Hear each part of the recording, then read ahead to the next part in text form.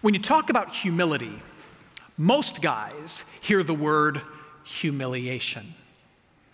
And for good reason. If you think about the last 30 or 40 years of pop culture, every depiction of a good guy, a humble guy, is the depiction of some kind of lovable, laughable fool. Think about every guy, every dad that you've seen in your favorite sitcom, with the exception maybe of Uncle Phil. He was the man. Just about every guy that you've ever seen depicted in pop culture, in particular in sitcoms, is some kind of lovable, laughable idiot. To be humble is to be humiliated. Unless, of course, they're being depicted as some kind of overbearing jerk. Now, I will say that there is one standout exception to this rule in American pop culture, and the exception to this rule is the greatest TV dad, TV guy that has ever been portrayed. And his name is Coach Eric Taylor, the head coach of the Dillon Panthers from Friday Night Lights. If you want to see an example of a good guy, a great guy, the best kind of husband, father, and football coach the world has ever known, you need to watch Friday Night Lights. And if you've never watched Friday Night Lights, what have you been waiting for? It's been out for like 15 years. It's available for streaming. I highly recommend it. Go watch all of it. Come back and thank me later. Now, the reason I highlight this is because today we are coming to the conclusion of a teaching series that we've been in for the last 5 weeks called God Made Man, where we have been trying to give the guys in our church and all those who are cheering them on a fresh vision of what it means to be a man made in the image of God. And we have said that there are 5 marks of a God-made man. Quick review. The first is faith. He's a man who is deeply dependent on the person and work of Jesus. The second mark is health, meaning he is keenly aware of his hurts, his hang-ups, his wounds, and he takes ownership over those things. The third mark is that he is responsible. He welcomes taking on the well-being of other people. And then lastly, we said the fourth mark was that he is a good steward. He's a good steward of his own drive and desire. And today, we close it all out by talking about the fifth and final mark of a God-made man. And the final mark of a God-made man is humility. But gentlemen, when I say this, please understand, I'm not talking about pop culture male humility. I'm not talking about being a lovable idiot. When we talk about humility, we're not talking about humiliation. Here's what we talk about. We are talking about a man who is willing to embrace the difficulties of life for the sake of loving other people. A humble man who is not above embracing the hardships of life for the sake of loving others. You could put it like this. A God-made man is a man who understands that life carries a curse and that the good things in life come at a cost. He's a man who's probably familiar with Genesis chapter 3. Genesis chapter 3, all of humanity dives headlong into sin, rebelling against God, and there are consequences. In fact, there is a literal curse that comes from God onto humanity, and specifically onto the guys in humanity. And the curse can be summarized in just one verse. Genesis chapter 3, verse 19 says this. This is God speaking to Adam and to Adam, to all of mankind. He says this, "By the sweat of your face you shall eat bread till you return to the ground." And you might be thinking, well, that doesn't apply to me. I'm gluten-free. I'm not a big bread fan. Bread stands for all the good things, the necessary things that you want in life. God's word to Adam is this: all the good things you want in life are now going to come on the other side of things you'd rather avoid. The things you want, the things you need, the things you desire, they're going to have to be fought for. They're going to have to be worked for. You're going to have to grind. You're going to have to go get those things. And in the end, even after that, you're still going to die. Life carries with it a curse, and the good things in life, they come at a cost. Life has hardship. And a sign, a mark of maturity is a man's willingness to embrace that simple fact. The person I want to be, The things I need, the stuff I want is on the other side of difficulties that I am tempted to avoid. And so I am going to embrace those difficulties in order to have the things that I need and want and to become the person that I know that I am supposed to be. Life carries a curse, and the good things come at a cost. And a mature man understands that. Now, on the flip side, an immature man is always trying to get out from under that. He wants to have the crop without bearing the curse. He wants to have the spoils without fighting the battle.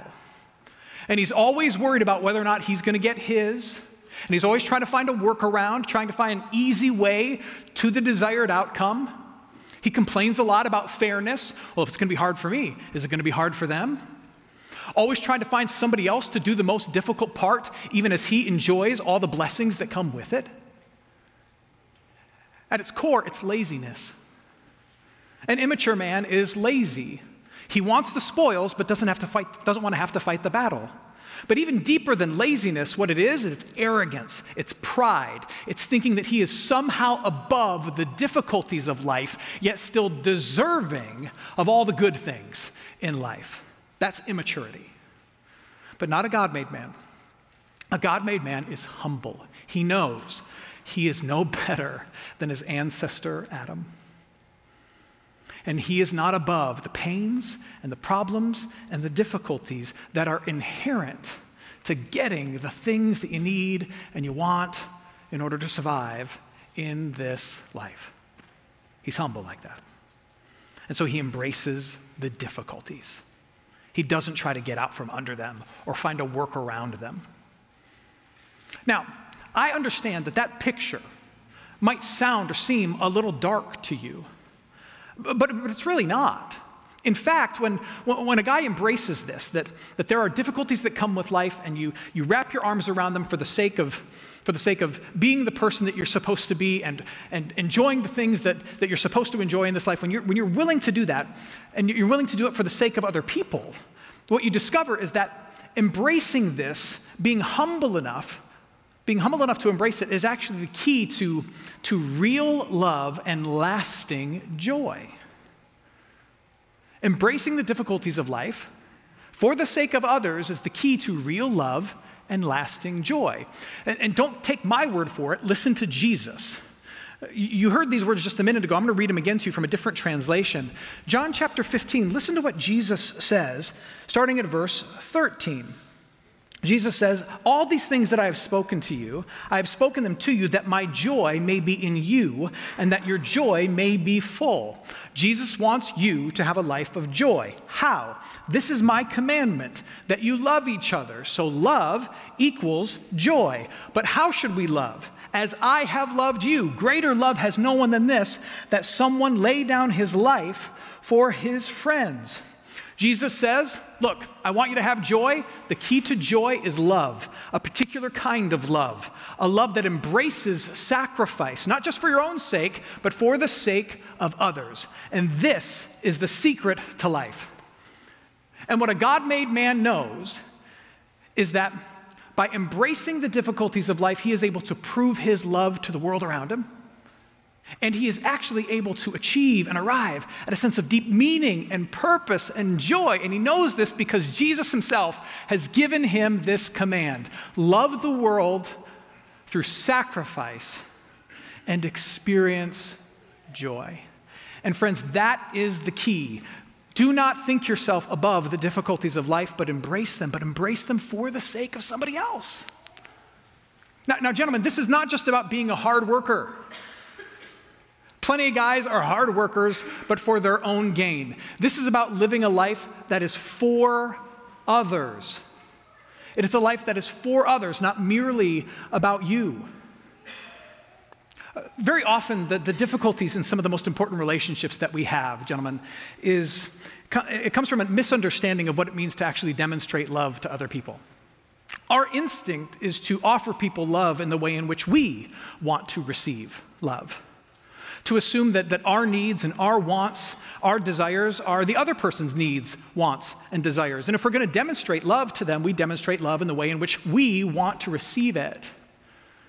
But the truth is that love is actually communicated by noticing the needs and the wants and the hurts of the other person, and then working in such a way to respond to those specific needs, those hurts, and those wants. Gentlemen, it's not slaying the dragon that you see, it's slaying the dragon that she sees. And going and slaying that dragon for her at great cost to yourself. And when you notice her needs, her wants, when you recognize her desires, when you speak to her fears, when you slay her dragons that you might not think are very dragon-like, but you slay her dragons and you, at cost to yourself, you'll go out and do those things, that's when a light bulb goes off in her head that says, oh, this guy actually loves me. How do I know he loves me? He's got skin in the game when it comes to meeting my needs.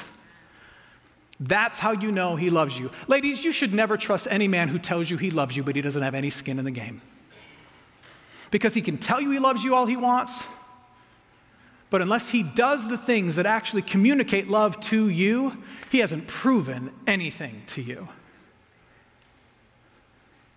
Because love meets the needs of the other person at great cost to yourself. Love is a humble heart that says, I am not above embracing difficulty that does and accomplishes something for somebody other than myself. That is love.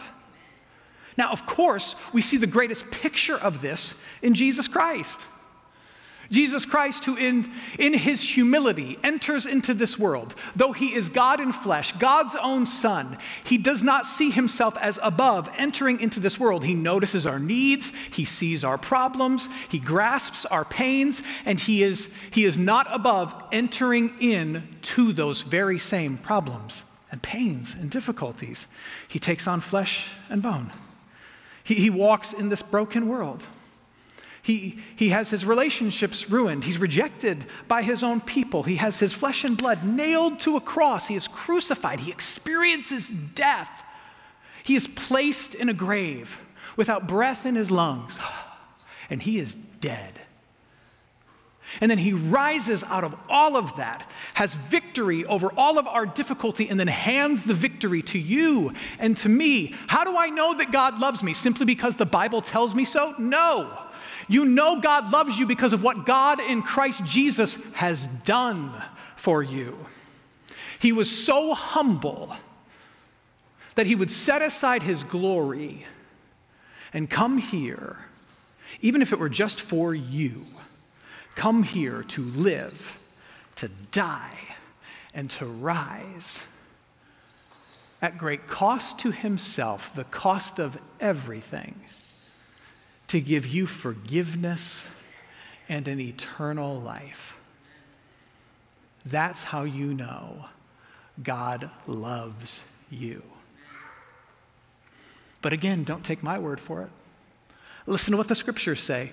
1 John chapter 4. 1 John chapter 4, starting at verse 9.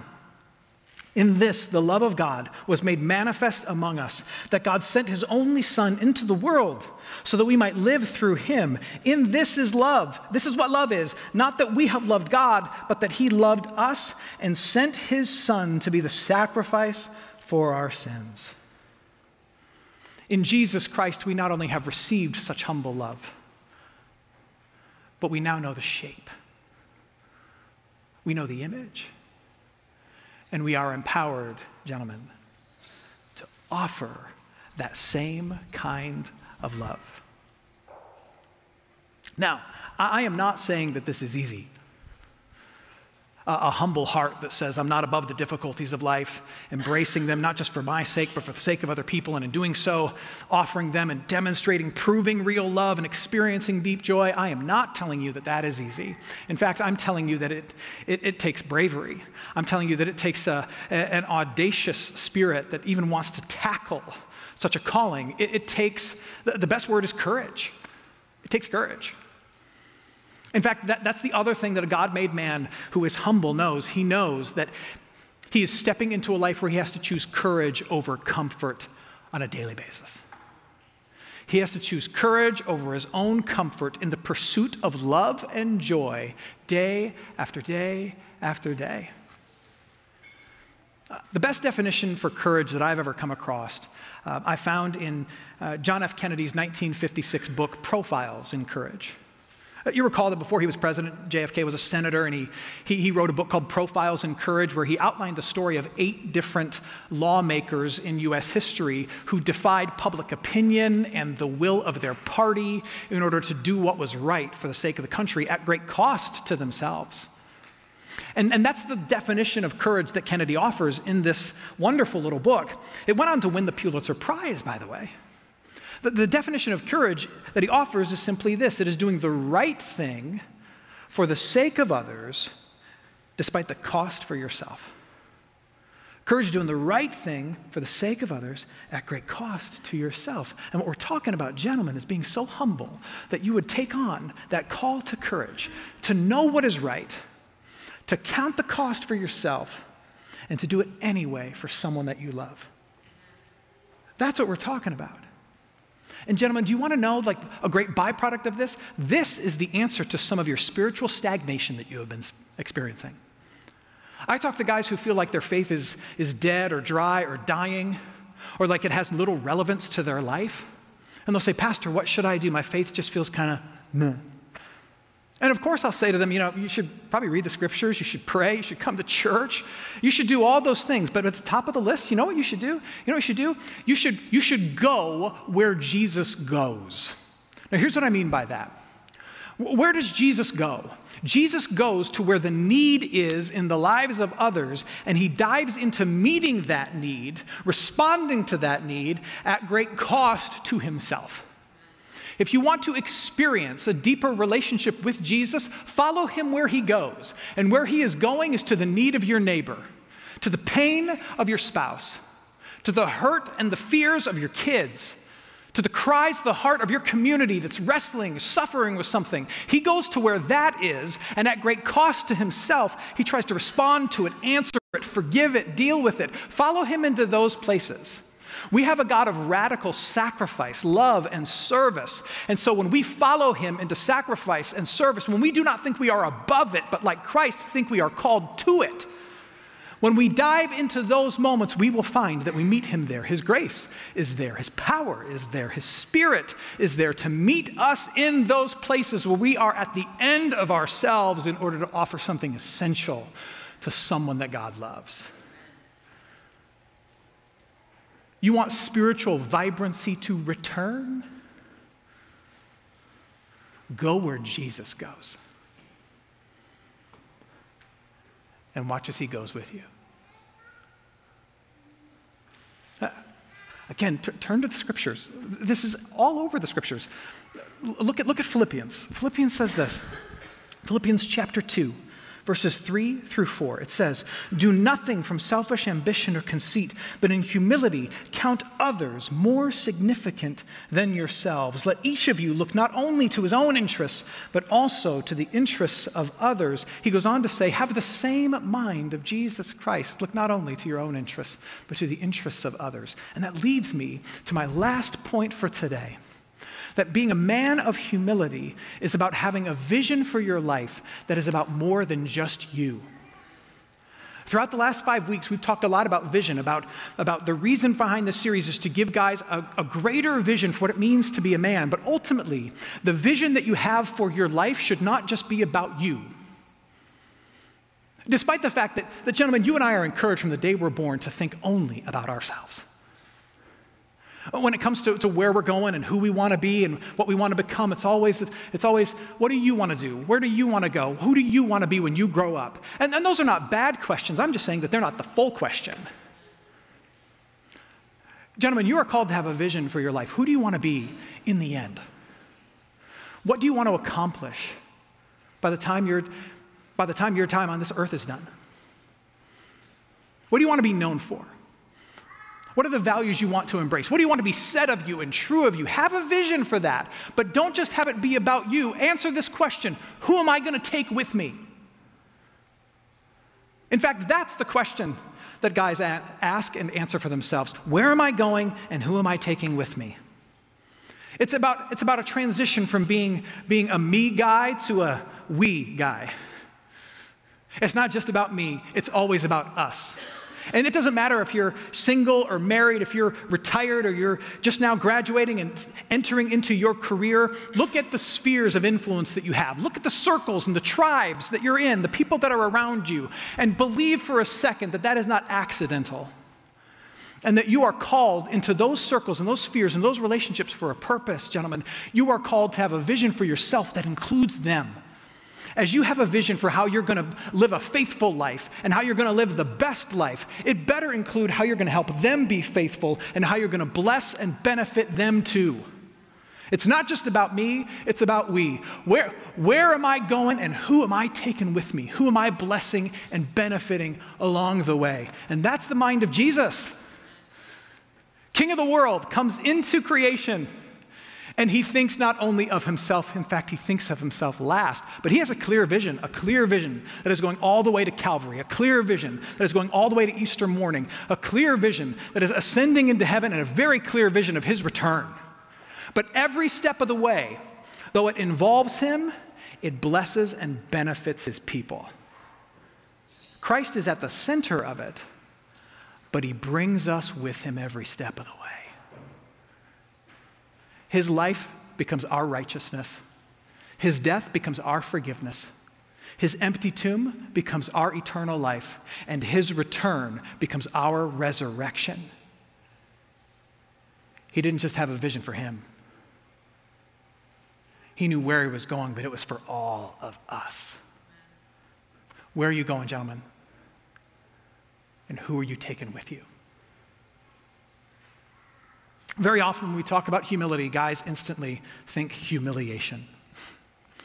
And who can blame us? So often for the last 40, 50 years, every image that we've seen in pop culture is of some bumbling idiot male. But we're not talking about humiliation. Although I will say this, one quick caveat, gentlemen, that if you take seriously the call to humbly embrace the difficulties of life in order to bless other people, that there will be moments where you maybe look like a fool. Like, so for example, if you get married and you have kids, just prepare for the fact that no one is ever going to find you funny ever again. Oh, sure, you'll tell jokes, but no one will laugh with you. They will only laugh at you. That's part and parcel to being a father, a dad, a husband. People roll their eyes at you. And there will be moments where you put yourself out there and you try to love and lead on behalf of the family and you fall flat on your face. And maybe your spouse or your kids will chuckle. Maybe. That might just happen. In fact, I know this from personal experience. Not too long ago, my family went on a walk. And my son, as he is prone to do, he took his Razor scooter with him on this walk, but then abandoned it halfway through.